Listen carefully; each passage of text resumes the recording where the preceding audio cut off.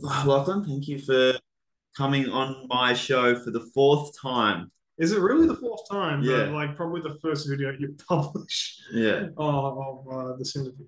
yeah. So I mean, I do have one on there prior, yes. and some of the problems that I tried to solve, technically, Hmm. I laugh at now. Like I thought that I could block the reverberation of each of our lapel mics by putting cardboard. I remember Do you that. recall? Yeah, I Yeah, do. A little cardboard square that you put around yeah. it. Yeah. And I think at the start of the podcast, I said, "Oh well, here's hoping that there's no technical issues." And then within a few seconds, it was just the audio became a garbled mess. I Yeah. mean, it was still like you could still kind of make out um, the sound just enough for it to be like uploadable. But if you don't mind, I'm probably going to delete the old Oh no, conversation. feel free. Maybe it's good to just keep updating this podcast. With the content that I was talking about last time. I don't even remember what I was talking about. I remember we spoke about music and we spoke about like art in general and a few other things. Mm. But yeah, I mean, I'm curious to see how much my opinion's changed for over about a year and a half. I think it was Yeah, since. I mean, well, I do have a capability still. We've got a different setup, but I do have a capability to throw on Scott Street. If we want to have another listen, it would be a good chance to show off the tech as well. Yeah, Um, certainly. I mean, I'm not opposed to it, but just do keep in mind that piece is now exactly 7 years old. we'll make more stuff, dude. I would, but interest change, priorities shift, and I need to get back into making digital music. Actually, considering I market now, and I'm a quote unquote casual academic at Right. University of Sydney. I need to make more digital music because I can give cursory sort of comments on students who submit stuff Mm. to be marked. And it's not like I don't know what I'm talking about, but I think you should practice what you preach. Mm. So I do need to get back into it. Just it's a skill set I haven't used for a number of years actually. Well, the fact that you dedicated so much time to it prior, I just feel like I've given up on ever becoming a professional football scout, but I still like watching good players play. Yeah. So I'll just like work on chip away at a video, a highlight package of a football player, um, and get joy out of that. And that's Mm, probably something that you'll come back to, right? I mean, yeah. you're not gonna like you'd have to have a pretty bad experience with your at least prior passion to just never come back to it, right? Oh yeah. I mean, look, it's not like I have a tragic backstory where digital music shot my father and then took my mother away from me or anything like that. Sorry, I was just playing footsies. Can you? What was that you said? And you didn't acknowledge the footsies. So I was like, Well, man, this well, guy's committed to his point. I mean, considering that we're in the middle of a podcast, I didn't think it would tell the viewers about something happening We underneath need the a we table. need a foot cam. Foot can. Oh god, yeah. Because okay, just for those who are watching this or listening to it, if I start giggling and laughing at that, it's usually because Ben is stroking my toes with his. Mm. We are certainly not homosexual. Last time I checked, but Well, I've told you my opinion on this. Is just like you're gay through circumstance. you go through. Yeah, I mean, I agree with that. I think it's definitely what you're caught doing. I Yeah, guess. and there's nothing fundamentally wrong with that, and there's nothing fundamentally wrong with being straight. It's just like what I mean, there's no stopping. I'm not saying I mean, I have never been sexually aroused by a male, Yeah. but there's a possibility that at some point I will. And that's Mm, so I just feel like coming out as gay is kind of backing yourself into a corner yeah. because who's to say that you might not meet you might be a gay man, but you might meet a lovely woman. Well, that's the thing. It's like it's for all the talk of how fluid sort of sexual preferences and gender is these days. There's a lot of pigeonholing. Like if you come out as gay, that is just your identity, and Mm, anything less than being gay is sort of a betrayal of right. whatever identity. It doesn't even have to be gay. It can be trans. It can be any sort of identity which you feel the need to kind of back away from is not viewed very highly in those communities, at least in my Mm, experience, at least. But to finish off what I was saying, no, I didn't have a bad experience with digital music or anything like that. I just one of those things where you just get caught up in other projects, and I've just been happen to be writing a lot of orchestral music for the mm, past few years, okay. musical theatre, and there's just not a lot of time for me to sit down and just tinker like I used to. Yeah, so I think the title of this video will be something like "Interview with Creative Lachlan Foster" because Creative. you've got these Um, diverse creative interests. Mm. And is it the focal point of your mind at the moment is your writing? Yeah, only because I have, well, I'm not sure how much I can say on podcasts, but I do have an We got upcoming, some exclusives potentially coming. maybe, and I do have an upcoming book which will be released tentatively in November, says the team. So, so a lot of my focus now is on editing that and going back and forth with the publisher and working on the second book of the series as well. So, and they're all for that, and they're providing some kind of financial support for the second book. yeah, it's I mean, I sort of the amount of royalties I get from the first book is nice. They are a relatively small publishing company. I'm not sure how much I can say. I mean, I'll say Shoreline Publishing, very nice. Yeah. They're a small publishing company down in Victoria, and it's just a good way to get your foot in the door. And just getting books on shelves, even if it's small capacity. I can now approach agents and say, I've actually had a book on a shelf. It sold this many copies. I had this kind of response. This is sort of proof to them that if they run with me and start advertising me to larger publishers, that they're not going to go off on the wrong foot. Right. Yeah. Yeah, that hybrid publishing model seems interesting. I'm an amateur filmmaker. I'm working on the production of the Trip to the Hardware Store. Yes. A short, like hopefully 20-minute horror short film. And I think part of me just thinks like, okay, so you want to go get government funding, you want producers to throw thousands of dollars at you, and like I'm from the point of view where I want things to get made, but I just think like, who the fuck do you think you are, thinking that your piece is so brilliant that you deserve thousands and thousands of dollars? I think you need to craft a story that you can produce on your own and then just build and build and build. Hopefully your resources increase. And if some other person wants to tag along and make your piece even greater through funding or producers coming along, giving you money, that's great. But you should just fundamentally want to get your creative work out there and to be relying on other people's funding, I think is just like, you're not going to get stuff made, right? And so the model of your publishing is that you've actually contributed money to them. Yes. You actually receive more royalties than if they just paid you. Yeah, I think yeah. So it's important to keep in mind it's not a vanity publishing company. And for those who don't know, you got traditional publishing, which is where you approach like a large. Usually, there's 5 big publishers in every country, and you approach one of them usually through an agent, and they'll say, "Okay, in our catalog, we need this kind of book because we read the market as this kind of book doing well." And then your book, if you're lucky, gets picked up, and the publishing company takes full rights of the book, and their entire team takes care of everything. You're back and forth with an editor, but usually the marketing and all that is done through them, and you don't pay a cent. They're happy to put up the money to then make a lot of profit off the book that they're trying to sell, right? The hybrid, and then a vanity publishing company is where you pay something close to about 15 grand to a company which will just publish a book for you, print it out, and then send you about 1,000 copies for you to do whatever you want with. And 15 large, yeah, it's 15K. It's expensive because it's, amount of paper, resources. You have to pay for, the title page. You have to pay for the cover. You have to pay for the blurb, like the ISBN and everything like that. And I mean, that's even if vanity publishers cover the ISBN payment. But a new model that's kind of sprung up, and it sprung up in the early 2000s, is hybrid publishing, where basically it's a combination of traditional publishing where there's actual distribution. Like they will get you into bookstores, they will get your books on shelves, they will organize like book deals and book signings and that kind of thing. And it's because the amount of money you do have to put up payment to pay for their team in order to produce the book, but they also have an incentive to make more money off the book by making it sell well. Yeah. And I think it's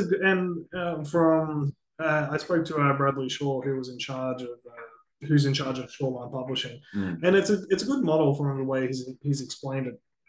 And and I tell you what, in this day and age of where sort of a new Australian author, as in like unpublished author, hasn't been signed to a big publisher in about over 10 years.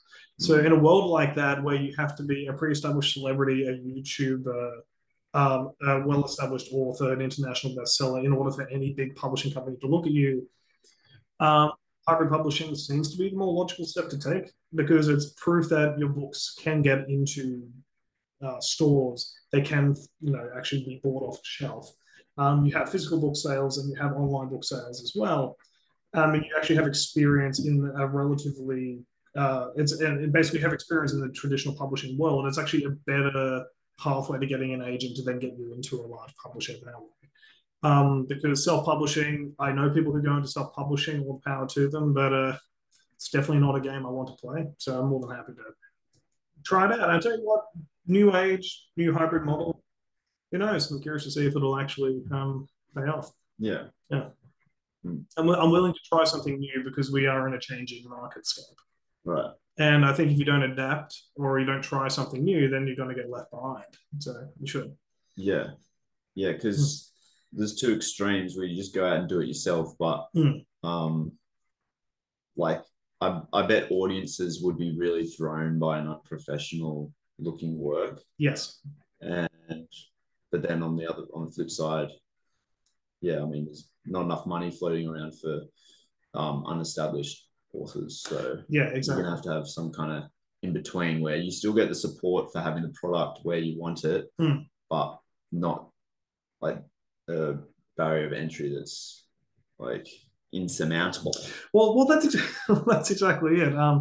I mean, there's a reason why a lot of people come write it. Well, they go into writing and then give up because before about how your philosophy is that you basically should have a product that essentially sells itself. It should be of a quality that is going to make people want to fork money hand over fist in order to get a hold of it. I think it's why a lot of people becoming writers is a popular thing because a book is a very, very cheap resource in the grand scheme of things. It's not like a film where you have to take care of the equipment, the money it usually costs to hire out of space, the on-scene shooting, hiring actors, paying writers, being a director, all the other stuff. It's a multi-faceted medium. Book is just paper and words. It's as simple as you can get. Yeah. And so there isn't all of the quality of the book is dependent on the writing. Yeah. And I mean, me, myself included, feel like we can write. We feel like we can tell stories that people want to read. And it's, just. Yeah, it is interesting the choice of the medium, right? Like, why am I wanting to put stuff on film? Why are you wanting to have these? Because, like, a good book is an insight into the author's consciousness that you can't really get anywhere else. It depends on the book, but yeah, I agree. Yeah, like for instance, it's actually Tarantino's recent work with Once Upon a Time in Hollywood is a great example where he made the film, and he had an accompanying novel, and there were little like backstory aspects to the characters featured in the film that were written into the novel, and that gave you an extra kind of insight into the workings of the character. Yeah. You just really like fleshing out things to the nth degree, insofar as the novel is the most broad medium. I would say so, and also I think Chuck Palahniuk mentioned this. The guy who wrote Fight Club and among other books that he's written mentioned that books can get away with more than any other medium because you can put something horrific into someone's mind without saying any word that is associated with the image you just put into their head. Right. Like, that's the power of a good book. Also keep in mind that, like, as you're pointing out, Tarantino was able to include, backstories that weren't in the film into the book. And it's because when you're in a film, that backstory is like another $500,000 to $1 million worth of shooting. Yes. Whereas it's 2 paragraphs in a book. Right. Like, and that is the difference between the two of them. Yeah. I don't necessarily think the strength of a book is in... It's not the only strength. It is a strength. I don't think it's the core is fleshing out characters because I know firsthand of people I know who've written books and also bad books I've read where the amount of detail is just horrific. And you just want to, and you end up skipping 3 pages ahead just to get to the next plot point. So have you continued books using that method? Because if I have to skip any of it, I just think like, all right, so if there's a skippable part here, then there's going to be more skippable parts. And if a portion of the book is skippable, therefore it's not worth reading because you want it in its entirety. So I suppose. I mean, but it's kind of like when you're watching a film which you know has flaws, but you like one aspect of it, kind of yeah, thing. And I treat it the same way. So like when I'm reading a book, I'm like I'm really into it because for me, plot is the main driver behind stories, and that is a controversial opinion because a lot of people would say characters, but I say plot is. And we can talk about that in a sec. But like, if I'm reading through a book and I like the plot, but then they start describing things and I'm into it and I get the idea after a paragraph and I just see there's just more and there isn't a paragraph break, I just kind of flick see keyword, flick keyword, keyword. And then when there's a break and then the next character does something, it's like, okay, then I just start reading from but there. what are the chances if someone's written something so badly? What are the chances that they're just going to pick it up elsewhere? Oh, it's very common. Like it's just some writers just get very caught up in their own words, I think. Right. I'm guilty of it entirely. But yeah, it's just a pet peeve. It's a pet peeve of mine, but like also I've had people read my book and there is one moment in there's one, I think, 3-page portion where people put the book down intending to pick it up again and then never pick it up again And because that's based off of data, is it like audience feedback? that's based on just a few beta readers I gave it to, and that's something I'm ironing out with the editor. Well, I plan to iron out with the editor. Right. It's a great insight. Yeah. I remember, like, you haven't seen it, but The Wire is one of the best TV shows ever. From what I've been told, I haven't actually seen it. I've been told to watch it, and Yeah. I get looks disappointed, but yeah, I need to watch it. Well, it's like cops in Baltimore. It's like, what does that have to do with your life? But it's so tightly written that the showrunners, because the showrunners had in mind, like, if we have a scene or piece of dialogue that isn't engaging, then the audience might get up and go take a leak, go grab a beer, get distracted, and they'll miss a portion of the show. Like you've got to make something that's so compelling that you just don't want to do anything else, really. Yeah, it's true. It comes back to the age-old philosophy of that I learned in theatre growing up as a kid. I had a really, really good teacher. He was a hard, really good teacher, and basically told me that the audience, when they sit down, they pay $200 for a ticket.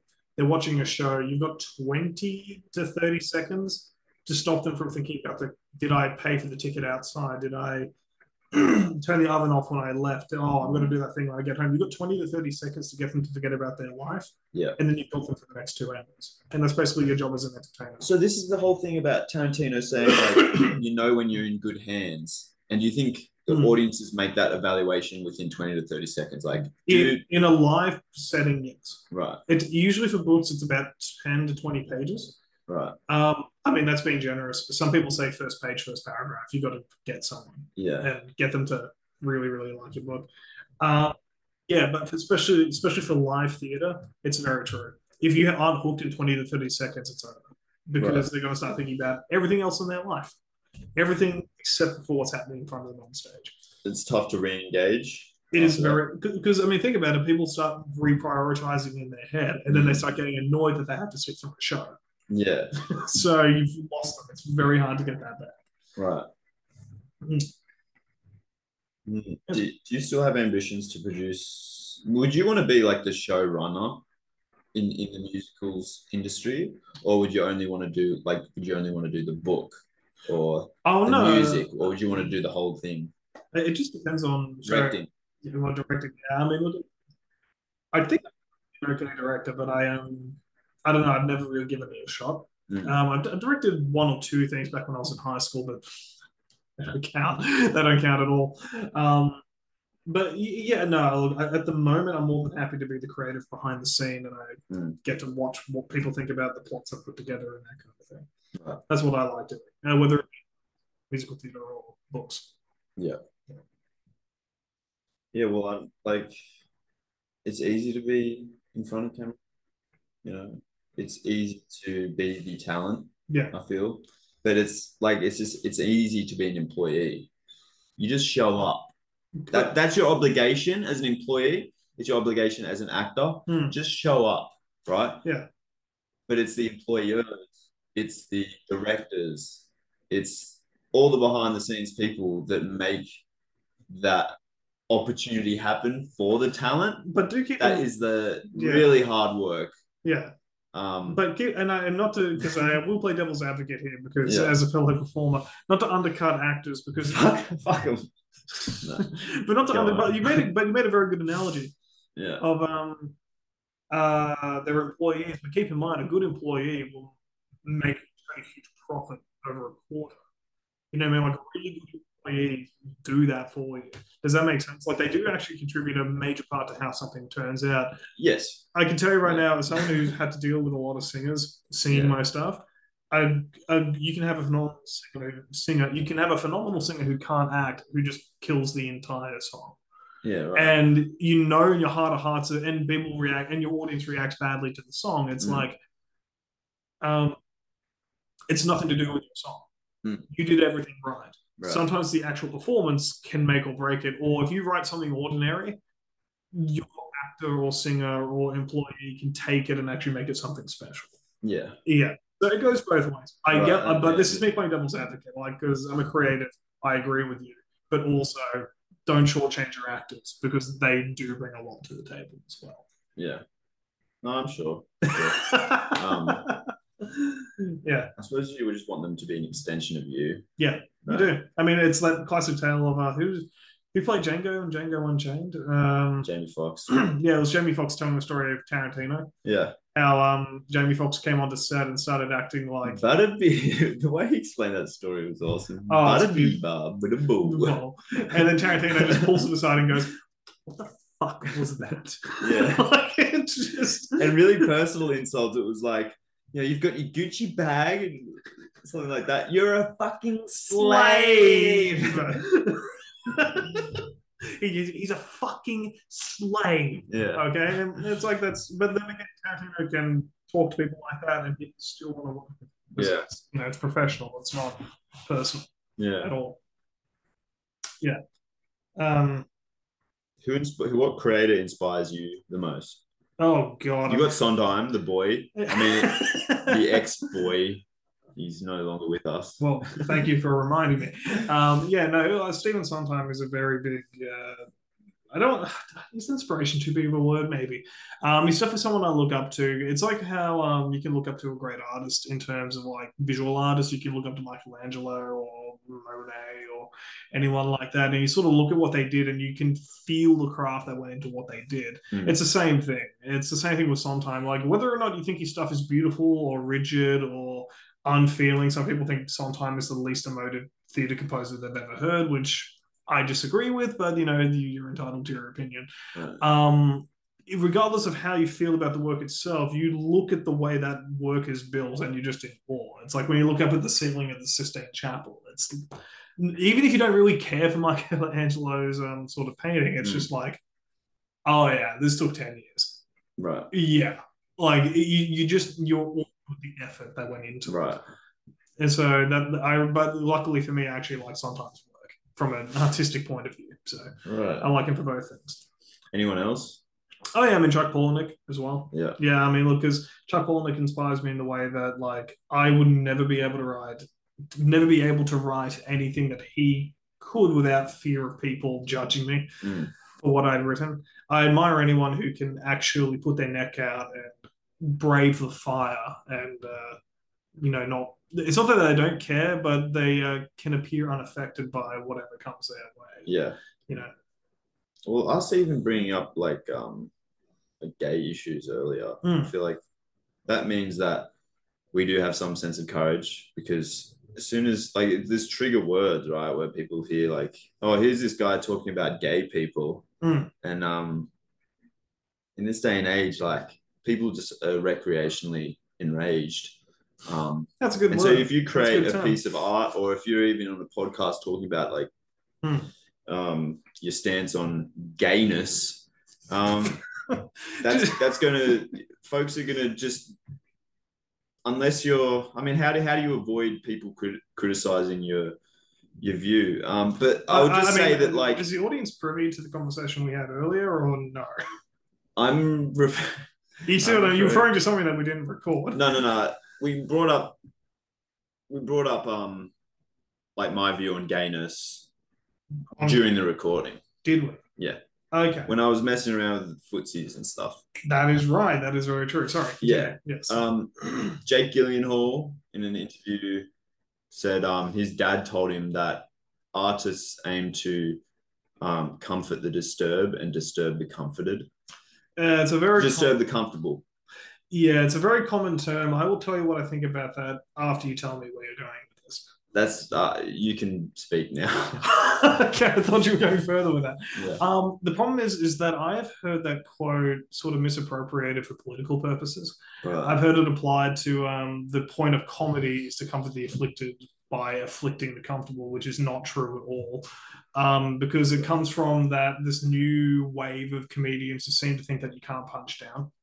Like punching down isn't okay, and it's like not even true. Like not even close to being true. Right. Punching down can be incredibly funny in the right circumstances. Not saying it's okay to do, but it's doesn't change the fact that it's actually funny. Yeah.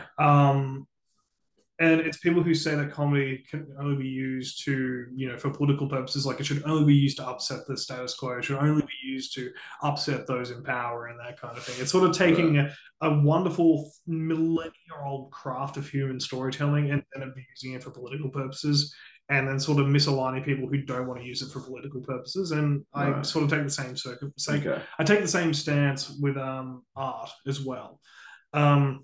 I don't think art should necessarily afflict the comfortable. I think art, if anything, can reinforce the status quo if it needs to. All art is a time capsule of culture. So whatever art is being created at the current moment is reflective of cultural values that were around that artist. Right. And if you want to have a look at, if you want to study the history of a society's culture, you look at the art that they were making. I would recommend everyone read Sexual Personae by Camille Paglia.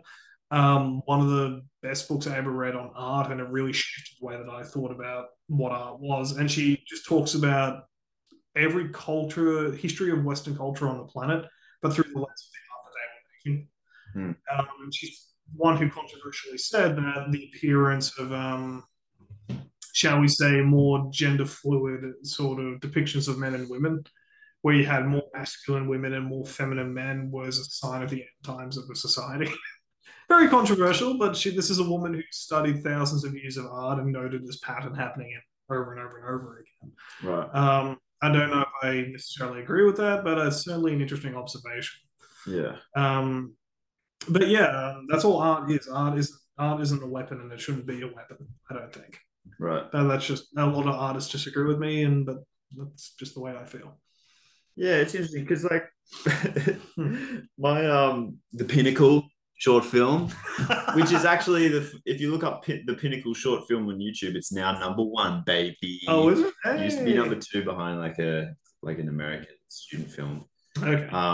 It was nominated for it was put in a short film festival, and of course my mind races when those kind of things happen, and I thought about my acceptance speech and like my main message would be like a social justice message. Yeah, sure. And yet I'm never conscious of making a clear statement like written into the dialogue when I'm making the film. Yeah, sure. So it's like, yeah, it's just interesting how, yes, like art can be a trigger for social change, but I just feel like you're never going to do that if it's just not a fundamentally enjoyable experience consuming that art. Yeah, and to add on to your point, I don't think art is as powerful of a catalyst for change as people think it is.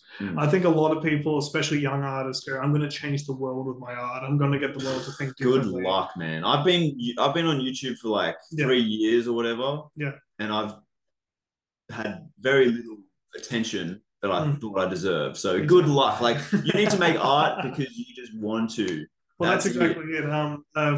Renowned Australian composer Carl Vine told me and the first year composer cohort in the first lesson I ever had with him, if you can think about anything else you would rather do than writing music, don't write music. It's the same thing with art. If you can think of anything else you would rather do than make art, don't make art. Because there are so many more profitable and the things that contribute to society that you could be doing, Yeah. than just making art. Right. You only do it this is a disease and it's something wrong with your brain. You just have to do it. Like it's Yeah. just in you. Um, And that brings me to a thought of yours that was bouncing around in my head. Um, Artists shouldn't expect to be paid for their work. Something along those lines. Like, yeah, I mean, it's sort of reflective of what Carmine was saying, but I don't think you should go into art expecting to make any money out of it. It should just be something you have to do. Like you should see something in the real world and go, I want to make something about this. Right. Just make a quick adjustment. That might improve. Oh, I can't be pulling that too much. Yeah, we got quite a setup here. Sorry. We can adjust all this. Because we're coming up to 15 minutes, aren't we? Yeah, right. If you want. Yeah, we'll take a short break and then we'll get back to talk afterwards. Where will we talk about? Art and art as much as I think. I personally don't think art is as much as people. Right. Yeah. Cool. Okay, we'll pick up where we left off. Just a little short ad from Underrated Enterprises. I've got a footstool to offer you, by the way. I'll give it to you for free. Oh, sure. I'll take it. Improve your shitting quality. And also, you might want to, sorry. Last point before break. I piss sitting down now. Because I was told that that's what you're supposed to do. Okay. Even as a male, because it alleviates pressure on your prostate. And it actually means that you crap more and therefore you're getting toxic waste out of your body more. So, well, I don't know anything about that. Yeah. But yeah, buy a footstool because it'll mean that you get rid of crap quicker. And boys, don't be afraid to piss sitting down. I don't know, man. It's kind of girly. All right. Elvis Presley died on the toilet having suffered a heart attack. He was most likely straining to crap. If Elvis had a footstool, he might have passed his bowel motion risk-free. Resting your feet on a footstool simulates squatting, which straightens out your colon, allowing poop to come out more easily. So, don't die like Elvis and order your footstool today.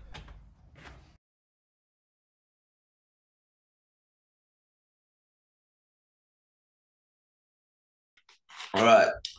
Sweet. So where were we, Lachlan? We were talking about how art isn't as. I don't think art is as. I don't think it should make any money, but it's like you shouldn't go into art if you're expecting to make money. I mean, right. I think it's a relatively common sentiment, but I don't think a lot of younger people. I mean, I'm young, but I speak like I'm a grandpa. I don't think a lot of younger people realize just how little money there is in art for about 30 years until you actually make something. And then there's a little bit of money, and it's not even that much. Right.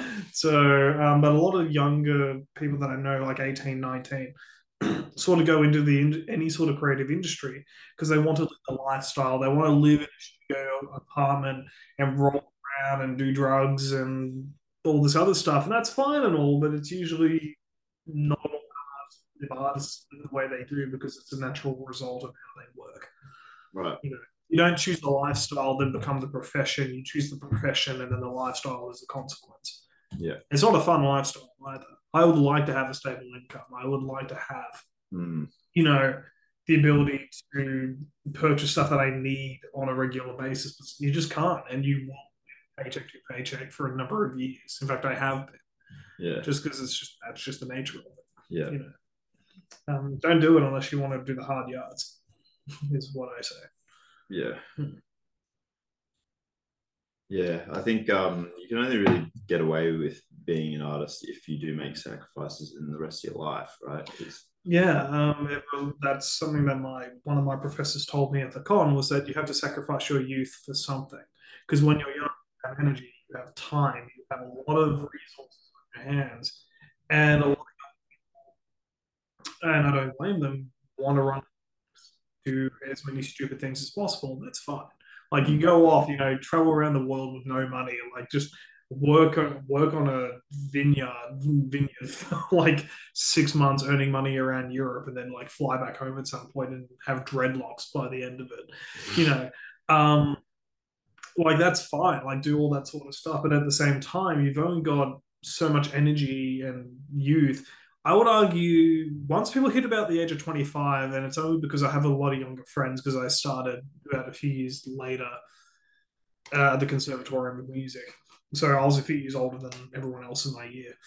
Um, I sort of hit this first. I hit the age of 25 and my energy just went.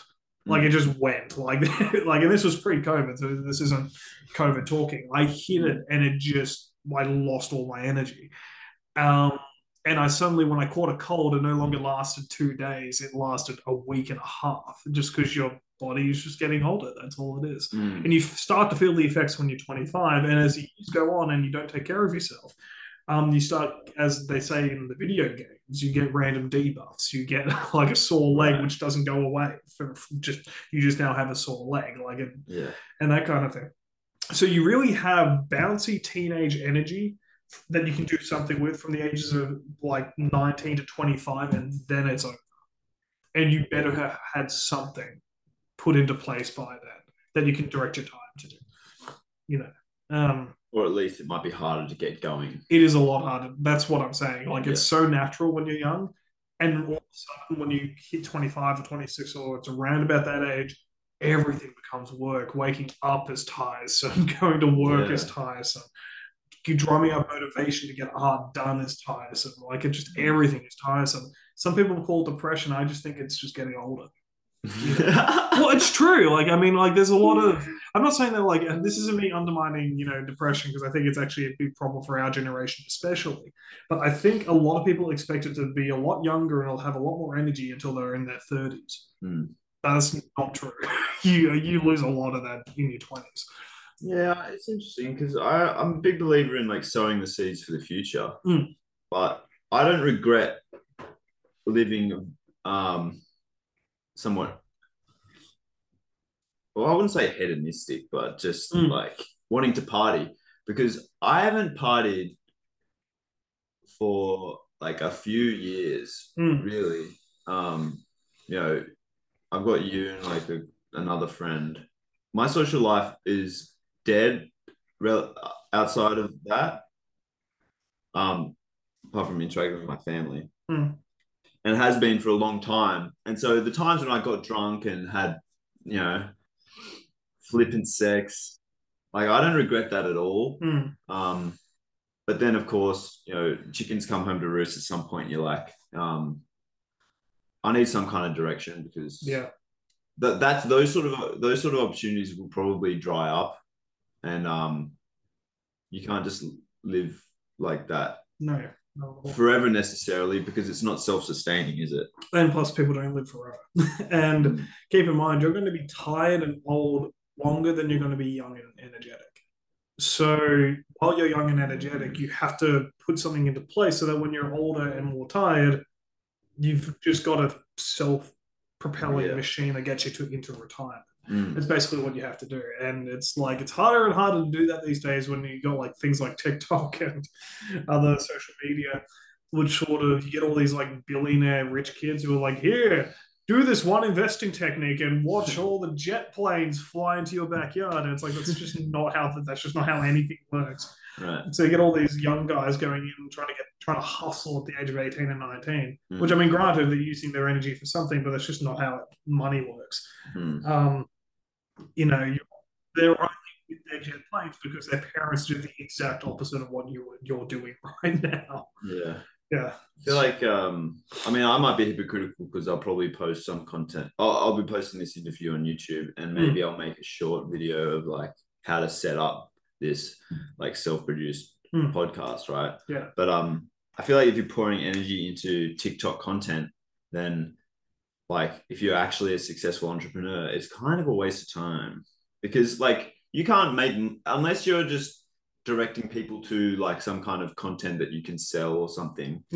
I don't think TikTok pays well, if at all, for its content. And so you got people pouring a lot of energy into their content on TikTok, and I don't know if they get any money for it, do they? I'm not too sure actually. Granted. I will say a lot of TikTok views come from just the teenage need for validation. So you get a lot of teenagers who just want to get the most amount of views because it's validating all their Hollywood children, all their West Coast American children, and sort of they get paraded around by a lot of companies. And I mean, the famous ones are the West Hollywood, like vaguely minority chick who's white enough so that white people don't think they're being played, and they're minority enough so that minority people don't think they're being played. And then she's 17 years old and she just walks around looking pretty, and she just holds up makeup products and like goes to parties and things and shows off like this lifestyle that a lot of younger teenagers want to covet. And then she'll do things, and then she releases a dance video as an apology. That actually happened. I can't remember her name, but she basically sexually assaulted one of her male friends, right? And everyone saw her do it. The guy was out drunk, and she basically just made out with him while he was passed out, which is not exactly consensual. Yeah.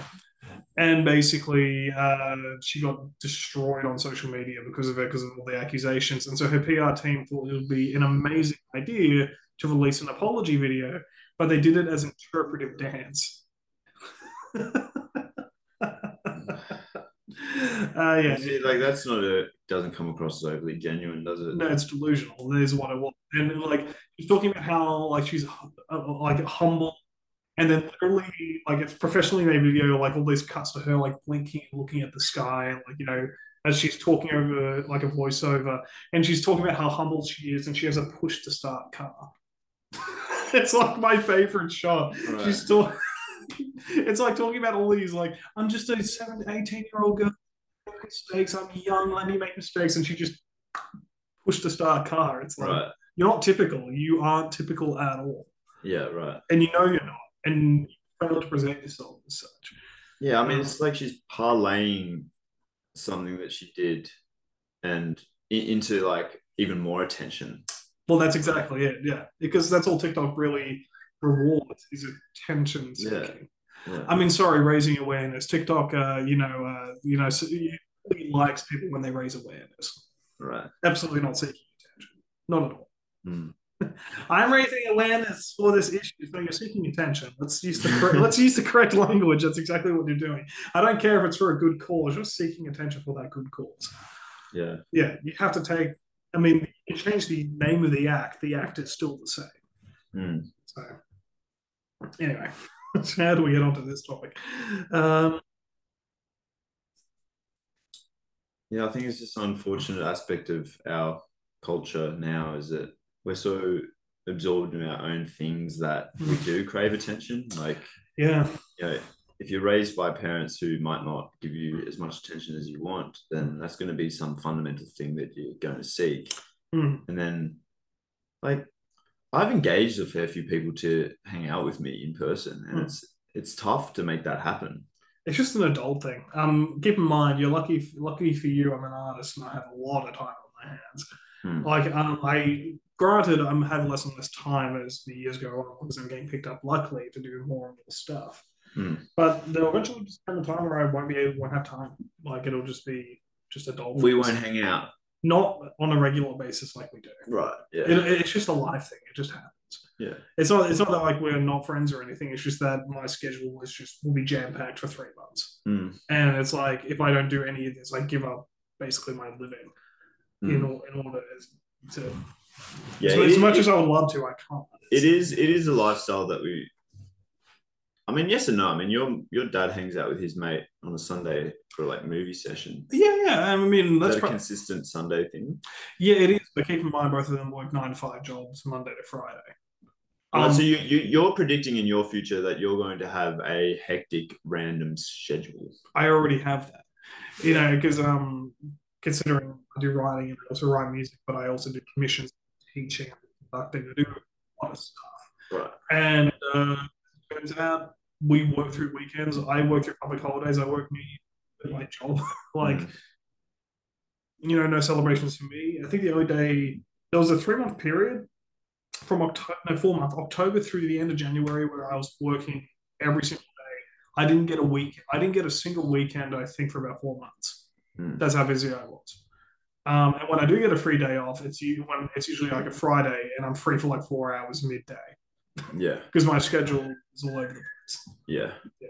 It's just but most like with my dad and his friend, it's like, oh, work 9 to 5, we're busy weekdays, and then I get weekends off. It's like I don't get that. Yeah. Yeah. Yeah.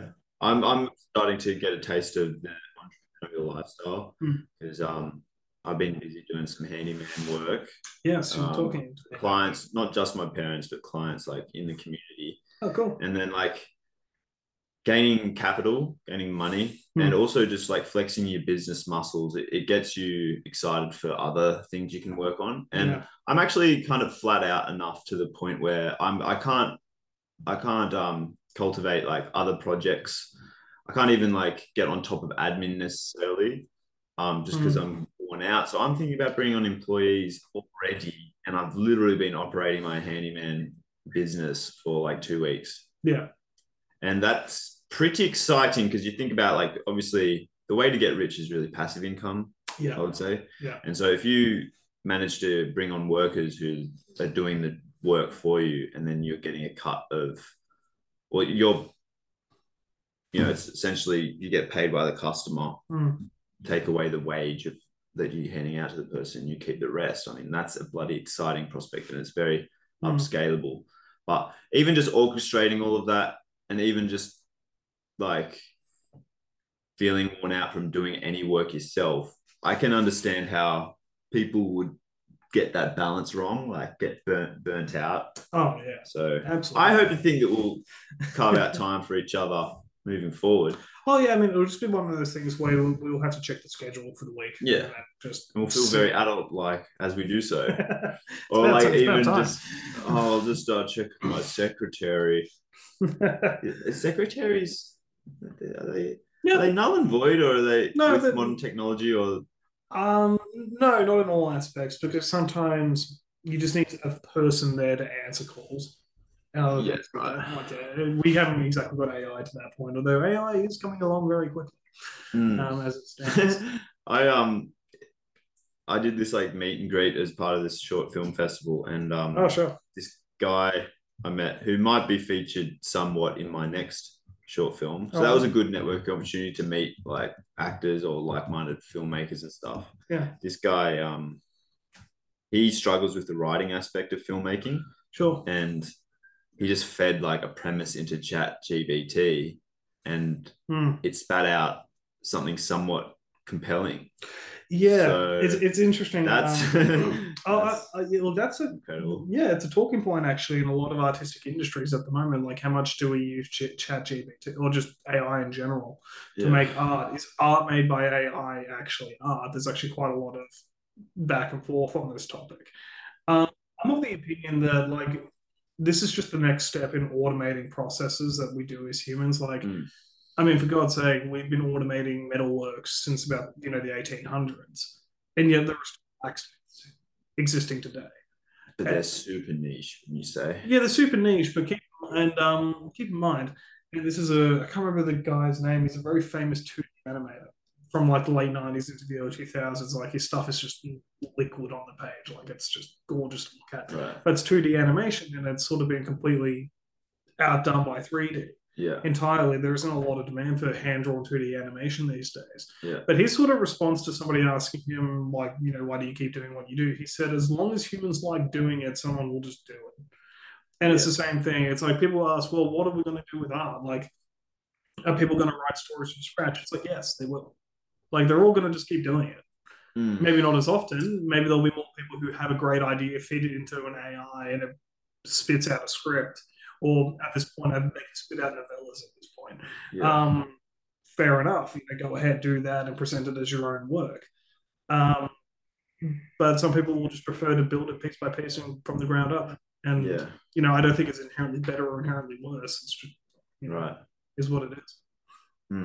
And keep in mind, ChatGPT, like all AI sort of these neural network systems, is just copying patterns. That's all it is. I like to think of it as like a prodigy child, like a prodigy math child or a prodigy sort of child, where you sort of get them playing Flight of the Bumblebee or any sort of really fast piano piece, and people call them a genius and call them all these other things. So it's like, I don't see a lot of them actually continuing through the industry that they were brought up to excel in.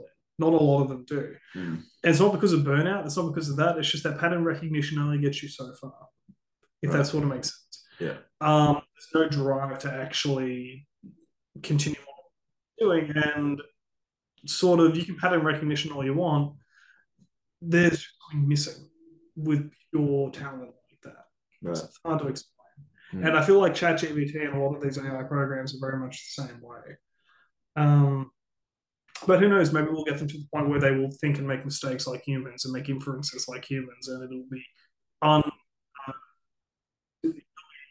completely the same as if a human wrote it. So who knows? Interesting conversation, nonetheless. Well, if we're going to get out into the stars and our biology isn't suited to it, and we've talked about this before, getting our consciousness into some hardware that can last is a possibility. So if we can get AI to replicate how our minds work, then that's essentially humanity living on. It is, because if a machine thinks exactly like a human, is it not a human?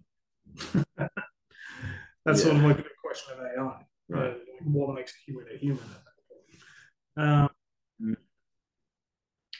These are the things that melt the brain. And like, I just feel like until I'm really on top of my life to the point where like there's some enterprise where it's viable for me to think about this, it's just like a problem for a later date, is like this really hardcore like future of humanity in thousands of years, like scope. Like I'm interested in that stuff, or even like space travel. I'm interested in that stuff from a distance at the moment, but it's just hard to get fully engaged because like I've still got to figure out how I'm going to get a reliable source of income in the present, you know. Well, but credit to those people who are pouring energy into these sort of wild ideas. Yeah, of course, but you speak from a general perspective, and that's important because, as you just said, it's more about, for a lot of people, the problem that they wish people would focus on is how do I get a basic income and how do I live? They're sort of the main things that people think about. And is AI going to contribute to that? We don't know. We have no idea. Is AI going to fix the economy? Probably not, because humans are done. Humans inflate the economy out of proportion. So, yeah, I think it's an equally perspective to take. Just going to pray that maybe someone will make a breakthrough. And in what exactly? Getting off this planet. I think there's only one real goal for humanity, and it's to try and spread and survive. Right. I mean, I think at a basic human, how biologically fatalist do you want me to go here? I think that if the most natural thing for humans to do is survive. That's like, but humans do a lot of unusual things, because we're the only animal that can commit suicide, as in like, because we're so aware of our own mortality, we can actually end it. Kind of thing. We're the only animal that ends their own life upon their own choosing. So obviously humans are kind of unnatural in the fact that we can supersede the one thing that is natural about our existence, and that's to survive and keep the human genome going. I don't know where I was going with this, but hey, I was heading somewhere. Our biological fatalism. Space. Yeah, and so I think the natural thing for humans have to do next is to sort of get off the planet and keep spreading, because we know we have finite resources. We know we have a limited amount of time here. I think it's probably everyone's benefit to already think about how we're going to get off Earth, how we could possibly use the moon to our advantage or Mars to our advantage. At the end of the day, the Earth has to be a resource for us to use, no matter what kind of sentimental value that we have attached to it. I think we should protect them as much of it as possible. They're very environmentally conservative in that regard. But at the same time, it's... Why do space travel? Because there's so many problems on Earth. I mean, but that's... I want to put a gun to my face whenever I hear that. I mean, but that's a valid concern too. It's a Ben, it's a frustrating one. I get it. And I don't know how much it annoys me because it's also correct. But at the same time, it's like... Of course. I mean, it goes without saying it. And it's like... You know, people into space travel, it's like they're not fuck earthers. Yeah, like they're not saying, fuck everybody who doesn't want to get off this planet. It's like, yeah, we get it. There are problems. We're nowhere close to getting off this planet in regards to space travel. we can focus on both at the same time. We're a clever species. We can do both. Yes. You know, we don't have to focus on one or the other. It's like fund SpaceX, fund NASA, fund all the space shit, also fund programs that help out people here. Because if half of us fuck off to Mars, half the people are still left on Earth. And we've got to take care of them as well. Yeah, and also Earth is way better to live on than Mars. Yes. And will be for the foreseeable future. Yeah, but as we were saying before, you have to be able to do both. We have to be able to multitask here. Luckily, there's over 8 billion of us now. We can multitask. 4 billion people focus on getting off the planet. 4 billion people focus on how to sustain it. Easy. Yeah. I solved the world, Ben. Thank you. How would you allocate? It's more exciting to do space, though. Can I do space? I'll do the Earth. You can do space. Okay. Ironically, if we got half the people off the planet would be doing a lot better because of population growth. But yeah. Yeah. It's actually, ironically, it's well within the interest of people to get off the planet to then help the planet be better. Right. But, no, that's a long way away. Do you think we should wrap our little pod up? Yeah, I think we should. Do you want to spruik anything? Spruik? Yeah, like promote.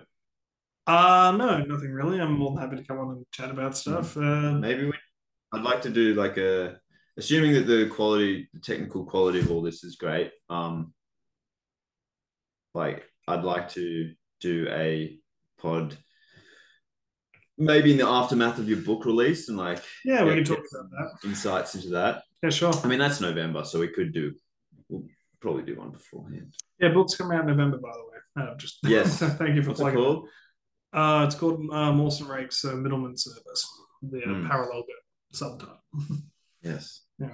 It's a long title, but I'm a fan of long titles because it feels like the characters themselves came up with it. I think there's something very charming about that. Because the title of that book comes from the characters. Right. So, is it meta in that sense? Like it's no, not really self-referencing. No, it's literally because your three main characters, but the two of the main characters run a service called Mawson Rake's Middleman Service. Right. And the parallel girl is a term that does come up in the book as well. So it's not like I'm calling it just something random, like Into Space Part 1. Because I'm too afraid of being characterful with my titles or anything like that. I don't know. I like long titles of books. I think they're more fun than just Frozen. Okay. Like, what does that tell you? There's no character in that title at all. Yeah, as long as the title just covers what it is, I think it's going to be effective. Yeah, and tells you everything you need to know. It's a middleman service run by Mawson Rake, and there's 2 girls in there, apparently. Yeah, that's all you need to know about. Like middleman service for what? Well, you do find out in the very first chapter exactly what they do. So I won't say anything about it, but they are criminals. I'll give that much away. I'm just really excited to get an even further insight into your mind. Okay. And so. Well, I'll tell you what. If the book does well, we'll have the podcast. If it doesn't, we burn this podcast. Fair? How would that work? Hit the delete button on YouTube. That's exactly this one. Yes, this one. No, we worked too hard for this one. Sorry. Well, here's just just remove any reference to it, like Soviet Russia style. you just have the Stalin Photoshop effect. Just remove it from the picture. Yeah. All right. Well, thanks for doing this for the 4th time, and hopefully 4th time's the charm. Yeah. And you'll be my cameraman for showing off the setup. Yeah. Did you want to show Scott Street? Oh, I do. Yeah, I do. Yeah. Yep. Nice. Thank you. You can get a co-producer credit. Yeah.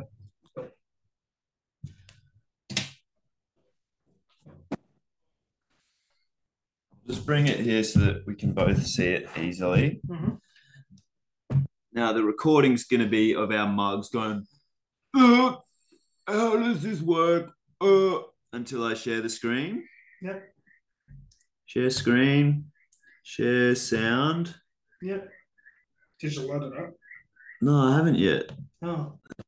Rude. Neglectful of me. I'll just take your seat. That's okay. I'll wander over here. Hopefully there's nothing. I don't want to dox myself.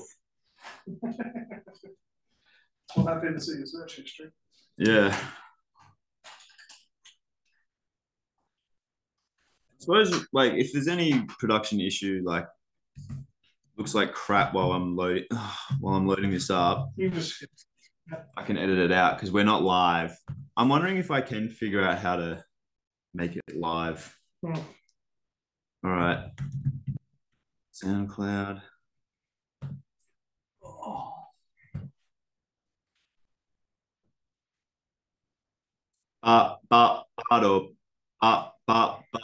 You're giving it Bop, away. bop, bop, bop, bop, bop, bop, bop, bop, bop, bop, bop.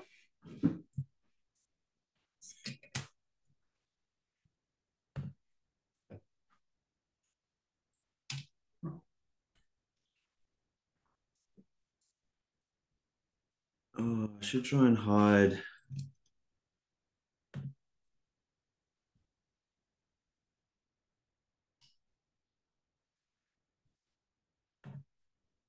Yeah, whatever, man.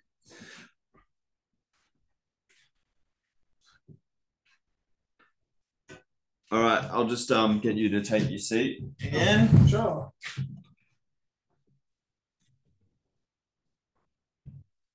You're gonna rig yourself up. Mm-hmm. Do you want to pretend like we hard cut to this? Or... Nah, it's all good. All right, so just a little background. You made this. Yeah, so basically, I made this 7 years ago in my first year of uni. Right. And I basically was tasked with making a song that used sounds recorded just from the environment. And I decided to record sounds around my house, which is in Scott Street. I had not doxed myself, I don't think. And so everything you hear in this song is stuff I recorded around my house, from me hitting a PB, hitting a toilet roll, like a little bit of cardboard, from my cat meowing, who's the bass. You hear my dad in the beginning talking, and then you also hear some metal slamming, which is my heater, and just a lot of stuff around my house making various sounds. And how hard was that process? Like, is it easily replicable, or it really was a bit of toil? No, very easily. Do more of it. Come on. I don't know. Give the people what they want. There's a lot of issues with this piece, but it was a lot of fun to make because you just sort of go, well, it's going to sound kind of bad because I'm using sounds that have no, because I had to use the Zoom recorder to do it. So there's no real quality to the sounds. There's a lot of recording issues with them, but also at the same time, when you know it's going to be of relatively low quality, like the actual sound quality, then you can just have fun with it, and that's what I did. What did I just stereotypical dance track? Well, I thought the sound quality was good, but well, all good. Here we go. Yay.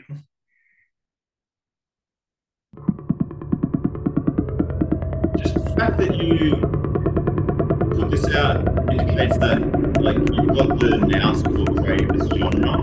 And I don't know how you develop that. You just something new. Yeah, I just listened to a few video tracks and thought, this is what they do. I've always been busy and never get enough time to finish everything.